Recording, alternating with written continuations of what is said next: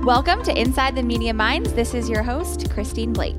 This show features in-depth interviews with tech reporters who share everything from their biggest pet peeves to their favorite stories. From our studio at W2 Communications, let's go inside the media minds. Hey everybody, this is Christine Blake, the host of Inside the Media Minds, and I am here with Steve Zurier today, a freelance technology journalist who specializes in security. Thanks for coming on, Steve. Great to be here. Thanks for having me. Absolutely. So I know we're excited to talk to you. We have a number of questions that we want to get into, but let's start with your background. I know you've been in the industry for the past 30 years. You write for a number of publications from SC Media, Dark Reading, Tech Target, and others. I'd love to hear about how you got your start and sort of how your career has unfolded over the past 30 years. Broad question, but we can start there. Yeah, well, I started off as, actually I was a history major at Rutgers University, Livingston College at Rutgers University. And I got into journalism through student politics and being editor of the newspaper at Livingston College. And then after college, I worked for weekly papers and daily newspapers. I think I worked for every newspaper, like from New Brunswick north. I worked for the Patterson News. I worked for the old Herald News, which was the old Passaic Herald News. And I think by 1985, I realized that the newspaper industry, I didn't feel like I had a future in the newspaper industry. So I started looking at business magazines. And I talked to an editor in New York who edited Graphic Arts Monthly. And at the time, Connors Publishing had bought Technical Publishing, and this was in the mid to late 80s, and they bought a magazine called Industrial Distribution. So I love this story because I must have been one of like 200 people who called for the job at Industrial Distribution, and I said, that's the magazine my father reads. It's his industry trade magazine. So they said, you actually know what this is? Oh my gosh, I love that. They're like, you're hired. They said, you know what this is? Come in tomorrow. So I came in, I had the interview. I told them like who I was and what I was doing, what I had done. I had been in the daily press for like 3 or 4 years before that. Mm-hmm. So actually, to make a long story short, I took the job, I moved up to Boston and took the job with Industrial Distribution. And in writing stories about distributors and manufacturers, I wrote up a lot about their inventory control systems. So that's really, so figure this is the late 80s and we're starting off with MS-DOS. We're using the old CP/M systems. We're like moving disks around on computers and it's really clunky and cumbersome. But that's where I really started realizing that what I really need to do was become a technology writer, because that was going to be the future, and that was going to be, an opportunity to gain some advancement. So it actually worked out. So I worked for ID for like 5 years. I made a conscious effort to write computer stories. I must have had about like 5 or 10 stories that were like computer related. And then Tom Temin, I don't know if you know, do you know Tom in your travels? He was editor of GCN for many years, but he also does the Federal Drive on Federal News Radio. Okay, so he's been doing that. He does that from 6 to 10 in the morning. Mm-hmm. So Connors hired Tom to be editor-in-chief of GCN. And I had married my wife, the woman who became my wife, Stephanie, who was from Baltimore. And we were looking to move down to the Baltimore, D.C. area. So I talked to Tom about it, and he brought me down to GCN in the early 90s. And that was like a perfect time to be in computer writing, because the industry was really taking off. GCN was bustling. We were I guess we published every other week, and we published 26 times in those days, and we had like really big feature pages. And the thing that you had asked the question about what's changed about the industry, what's changed about the coverage. In those days, we were very product focused. Mm-hmm. We had product preference surveys where we had there were different choices in like spreadsheets, and there were different choices in presentation graphics and things like that. This is before eventually, like by the mid to late 90s, Microsoft Office pretty much had the lock on things. Mm-hmm. But before that, there were a bunch of other companies that we used to do ratings on and reviews on. So I did that for about 5 years, and the computer press was bustling in the 90s. I mean, so I wound up working for CMP, the old CMP, and took a job with ComWeek, and within like 3 to 6 months, ComWeek became Internet Week. And that was like the whole internet era. Mm-hmm. And I worked there for 5 years. So that's between GCN and ComWeek and Internet Week is really where I learned computers. Mm-hmm. We wrote about, the original networks like PC LANs. We wrote about asynchronous transfer mode networks, which was greatly misunderstood. People used to think we were talking about ATM machines. So anyway, between GCN and ComWeek Internet Week, I had like, at that point, like 10 years of solid tech writing experience. Right, at the very beginning, really. So then what happens, the economy collapses. We had the tech crash. We had 9/11 and then the tech crash. So then, I was reading back, and you had mentioned that you saw the story I wrote for Dark Reading about the 20th anniversary of the I Love You virus. So, it was at that point, between 9/11 and between the Melissa virus and the I Love You virus, security it became clear that something was going awry, and security was becoming a really hot button issue. Mm-hmm. So unfortunately for me at that point, I'd stopped writing in the tech press and then took a job as the technology writer for Builder magazine. This is like from 2002 to 2008. And at Builder magazine, I went back to my days as kind of like a municipal reporter. I did a lot of like land use planning stories, and also wrote about technology, and also wrote about home technology, where I learned about IoT and things like that. Early on it, right? I was definitely early on with. You have a good foresight, Steve. I don't know. My son thinks I'm a spy. He says wherever you go, something big is going to happen there. Wherever industry goes, and something big's going to happen, and then there's a boom and a bust. That's where you'll find me. We'll be watching you closely now, more closely than ever. So it's kind of funny that way. That is funny. But actually, at Builder magazine, we did. I won a couple of awards for some of my tech stories, some of the builder systems that I wrote about.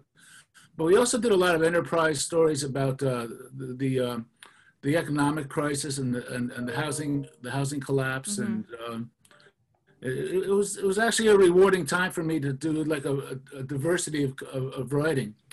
But by that point, by 2007, 2008, it was pretty clear that that market and those kinds of trade magazines weren't going to be as successful as they had in the past. Mm-hmm. So I took a job with the CDW magazines, and I worked there about 4 or 5 years.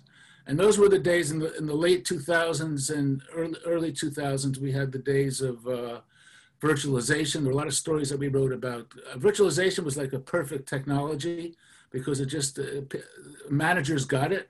Mm-hmm. They got that they can reduce the number of servers, they can reduce their electricity costs, they can reduce their real estate costs. There was like a real business value to it. So fast forward, in 2012, I became a freelancer, and I've been doing that ever since. And I should have done it 20 years ago, because I've really enjoyed being. I'm not super independent because I have many bosses. I have many different people I'm juggling and working with, but I like the flexibility. And then actually, when we had the COVID crisis and we had work from home, I had been working from home for 7 or 8 years. Right. So I was like perfectly aligned with this and set up to do it, and it wasn't much of a transition. The biggest transition is that my wife now works from home. Right. So now we're office mates. Office buddies. I feel that. Has its own set of challenges, but it's exciting. I mean, in some ways, there's silver linings. So freelancing, it's interesting. I know you write very frequently for SC Media, Dark Reading, and others. And in terms of freelancing, do you usually come up with your own stories that you want to pursue and then pitch them and find a spot for them, or do you get assignments?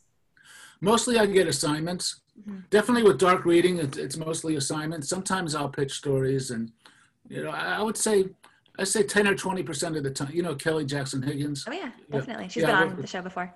Yeah. Well, most of the time Kelly has a really good sense of like what's been covered and what needs to be covered and what she wants covered. So I'll just kind of go with that. Mm-hmm. And with SC, I'm kind of a utility ball player. I've been managing their perspectives section. I've been working with the reviews team, mm-hmm. And I also on Thursdays and Fridays I'm a news reporter. So usually with the news, sometimes I'll pitch stories. Mm-hmm. Usually Terry Robinson and Brad Barth and Jill Toro like have an agenda of like the stories they want covered, so they'll just assign me something. Perfect. Got it. That makes sense. Another question that I was just thinking about too while you were talking, and it's a listener question that came up. So you mentioned, years ago, you would write a lot about product stories and like the latest and greatest product in whatever category. So what, like nowadays, I know it's different and it's kind of rare to see product coverage. Right. What makes a product, like a security product, worth writing about? And like what sort of product stories get the most readership? And do you think it's going to be going away even more, like the coverage of products? I think so. I think for the security publications, they're really interested. There's so much news. There's every other day or every week. There's a big breach or there's another research report. Mm-hmm. But yeah, it's really different. Like I was talking about government computer news. We were so focused on products. Like so much of our coverage centered around like when Microsoft came out with Windows 3.0 and 3.1. And then Windows 95, we gave like a lot of coverage to Windows 95, Windows 98. We would also always cover like what Cisco was doing with like the latest routers and switches, mm-hmm. and things like that.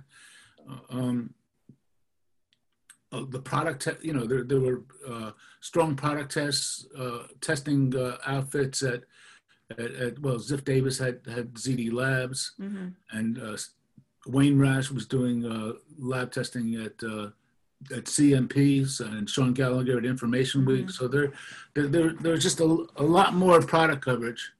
I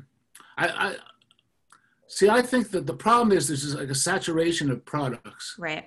There's so many email security products. It's hard to know like how to distinguish one from the next, mm-hmm. which is why I think the reviews are important. Sure. But I think one of the I was thinking about this last night because I knew you were going to ask this, and I think the one product or one set of products that appeal to me or like trigger interest for me is like the passwordless products and the identity management products. I think products that there's so much written about all these breaches and the same patterns come up all the time. We still see like in the Verizon data breach report that 80% of the breaches are from like weak or stolen passwords, and it's just I think we have to get to a point where we move the industry forward. I was listening last night to the company Hyper had CVS Health, which used to be Aetna, which merged with Aetna, and they had a I think in like April or May they did a webinar, and they were talking about passwordless and how the security industry really hasn't had its transformation moment. That we've had the transformation moment in mobile. We've got, well, you can't see this, but we've got we've got smartphones that are like mini computers or supercomputers, like in the palm of our hand. Mm-hmm. We've got the cloud. development teams have DevOps, and there's even secure DevOps, and I think that the transformation moment for security will be like this notion of passwordless, whatever that means, and we've been evolving to that. I think most people know, even grandmas know about one-time passwords. Like those little numbers that come on your phone. Definitely. So you've got one-time passwords. You've got. I've been at work with SC. I use Google Authenticator, and that's a big evolution. But I think it's kind of stalled a little bit, don't you? I think that the whole. I think they were trying to really push the consumer side of passwordless. Yep. And we all have fingerprint, and we all have facial recognition authentication. But how many people do you know are really using it for passwordless for authentication for apps? And I don't think a lot. So this is my cautious prediction. I think what's going to happen is you're going to see it happen in business, because I think with people working from home now, there's so many problems with like VPNs and with RDPs that they can't, that they're just brute forcing and breaking into, that companies are going to go to like passwordless, and that slowly it's going to be rolled out, and you're going to get used to it. You're going to get used to it at work, and then use it personally. At home, yeah. And I think this is what happened in the initial days of computing. It's like we started using PCs at work, and then it got cheaper and cheaper to be able to have a home PC. So we started using it at home. And then you had mobile, and then everything else kind of like took off from there. But we haven't really seen that with security. And I think people still, there's this whole notion of friction, of like just being, like people think it's just the bother, that security slows things down, that it's a pain. We have to get past that somehow. And I know those of us in the business are all kind of like drinking the Kool-Aid, and we're all like steeped in this stuff, and we want this to happen. But I think we still have a major education job ahead of us, and I think that expecting that consumers are going to adopt this, I don't know if that's really going to happen in the numbers that they're hoping for. Right. But I think if it made easy for people at the workplace, if you're like working from home and you can authenticate passwordless and don't have to remember passwords for all your apps, and can just like authenticate with your phone, I think people would like that. Particularly people who grew up with technology, who grew up with cell phones, and the mobile generation. Yeah, absolutely. So anyway, as a long answer to your question, I think products that really are deliver solutions and deliver like an answer to the problem. The problem is that we've made it easy for the hackers. There's never been a better time to be a hacker. When are we going to break this like cycle where there's credential stuffing and there's like passwords, we're just depending on passwords that are just so you can buy passwords for like $10 on the dark web. Yeah, it's crazy. And I think in some ways, to your point earlier, it's like the pandemic in some ways and the working from home has almost pushed the digital transformation even more forward, because it's like, okay, now you're forced to come up with solutions and more authentication and a stronger at-home work from home network as well. Right. But the question is it going to come from people doing it as consumers or people doing it at the workplace? Yeah, as employees. True. That's a good question. I think it's going to be people doing it as employees. I think that's going to be the next push, and I'm hoping that'll be successful. Because I think if people have to do it for their jobs, they have no choice. They have to do it.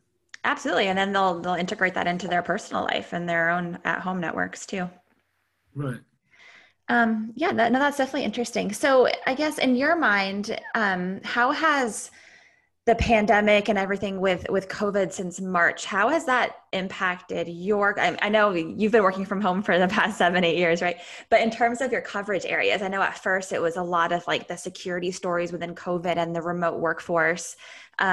How has that impacted your coverage areas now and some of the articles that you're writing, or has it? No, I think that the main thing is that we cover so many stories about like I was saying before, these RDP, managing our remote desktop protocol servers and problems with VPNs, and just like this whole notion of the perimeter being I think the perimeter and the idea of the moat had gone by the wayside several years ago. Yeah. But now it's been shattered. Mm-hmm.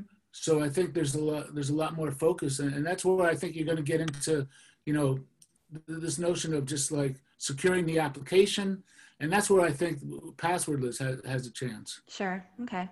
So I think in terms of a day in day out job, it hasn't really impacted me that much, to answer your question, because I've been working from home anyway. Right. So I'm still doing the same stories. The security researchers are still doing the research. We report on what they find. We report on vulnerabilities.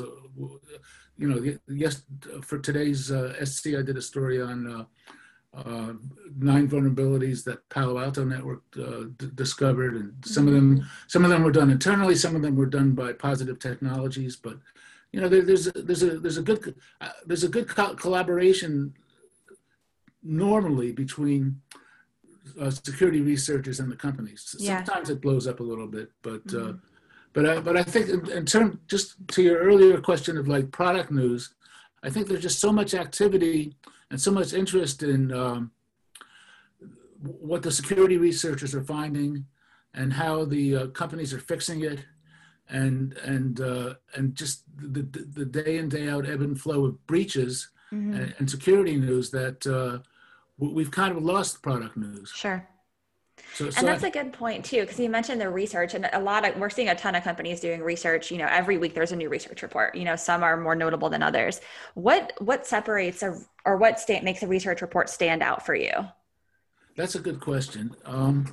I think one that just that's not overtly commercial. I think to a certain extent I really understand what the companies are up against. They realize that they can't, that the old days of just like simply announcing a product are not possible. So they have to be more elaborate. But I think something that really just legitimately deals with the subject matter at hand, and doesn't wind up being a product pitch. Sometimes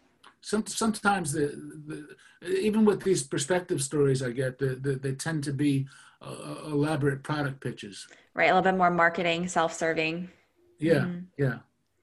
And I mean, our audience for this podcast is a lot of marketers, PR people. I'm sure you get loads of PR pitches every single day with different types of stories, product news, research. What do you do to filter through all that noise, and how do you pick which story you want to pursue and cover? And I'm sure you get hundreds. I try to give everybody a chance. That's nice. I try to give everybody a chance, because a lot of times the PR team, one of the things that happens is the PR teams will be like pitching stories for different executives at a company. So one PR person will send over an article from one company, and then another PR person will send over another article on a different topic from the same company. And that's something that I can't do, with these perspective stories. Because I think for the most part, I give everybody a chance. I try to explain that we're going for a strong point of view, that we don't want it to be a product pitch. We just did a story with JScrambler that ran today on MageCart, and initially it came in kind of like it was very product oriented, but we like repackaged it as like 12 tips for defeating a MageCart attack. And I think for the most part that column works. Mm-hmm. So I think it's just more explaining to people trying to be clear about what we're trying to accomplish, getting the word out. I think when I started in late June, early July to do the perspectives columns, I had like 40 or 50 PR people who I normally communicate with. I sent a long email out to everybody explaining what we're trying to do, mm-hmm. and the direction we're going in. and people got it. And then slowly I've been starting to get some really good pitches from people. Oh, that's great. I think that two-way communication is helpful. Like, hey, this is what I'm looking for. Don't waste your time if you're going to send me something totally off the grid, off the map about it. So I think that's valuable. No, I think the PR people are like amazed at saying, you're actually talking to us. I know. It's like, look, I know what's going on. Usually, they tell me that they've been trying to get like XYZ editor for like the last 6 months. And they can't, their cell phone is backed up. They don't respond to emails. They don't respond to texts. I can't get it. So I try to be accessible as much as I can. And for the most part, it works. Sometimes I'd say you do a good job at it. That's great. No, that's really good insight. And I think we have time for like one or two more questions. But what has been one of the most memorable stories that you've written in the past 30 years that stands out among the rest? Oh, that's a good question. I just think this stuff about password lists is really important to me, because I just feel like one of the things I was thinking about is that in the mid-90s, when the internet took off, it was at my house that a lot of people saw the internet for the first time. Wow, that's so cool. Yeah. I didn't You're really a pioneer. I didn't really think of myself as a pioneer. I really wasn't. I was more of a follower. I was just like following the trend, but it didn't dawn on me like how it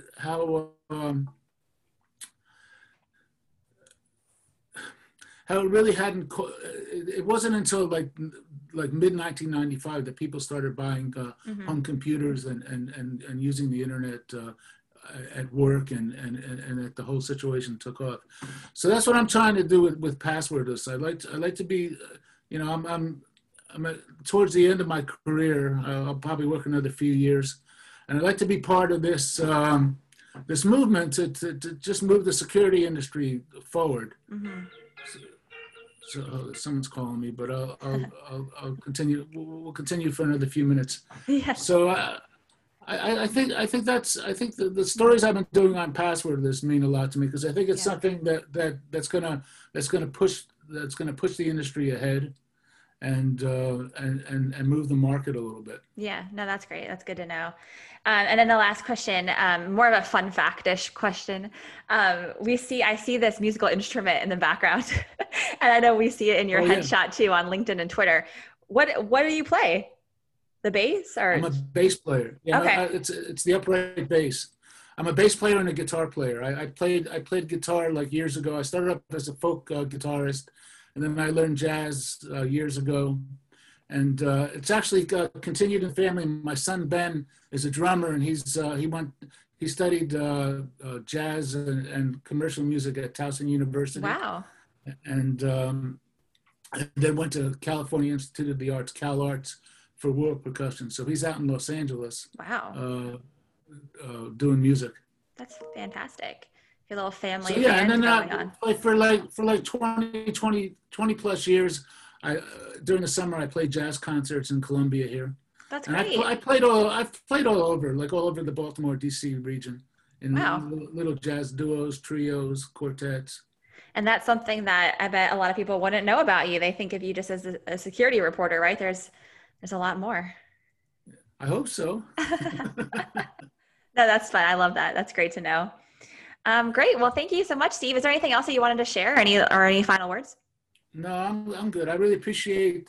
I think the one thing I would say is to people as they build their careers, be nice to people, because as you get older, you might find yourself as a freelancer, and then you'll be calling your old friends. So what's happened to me?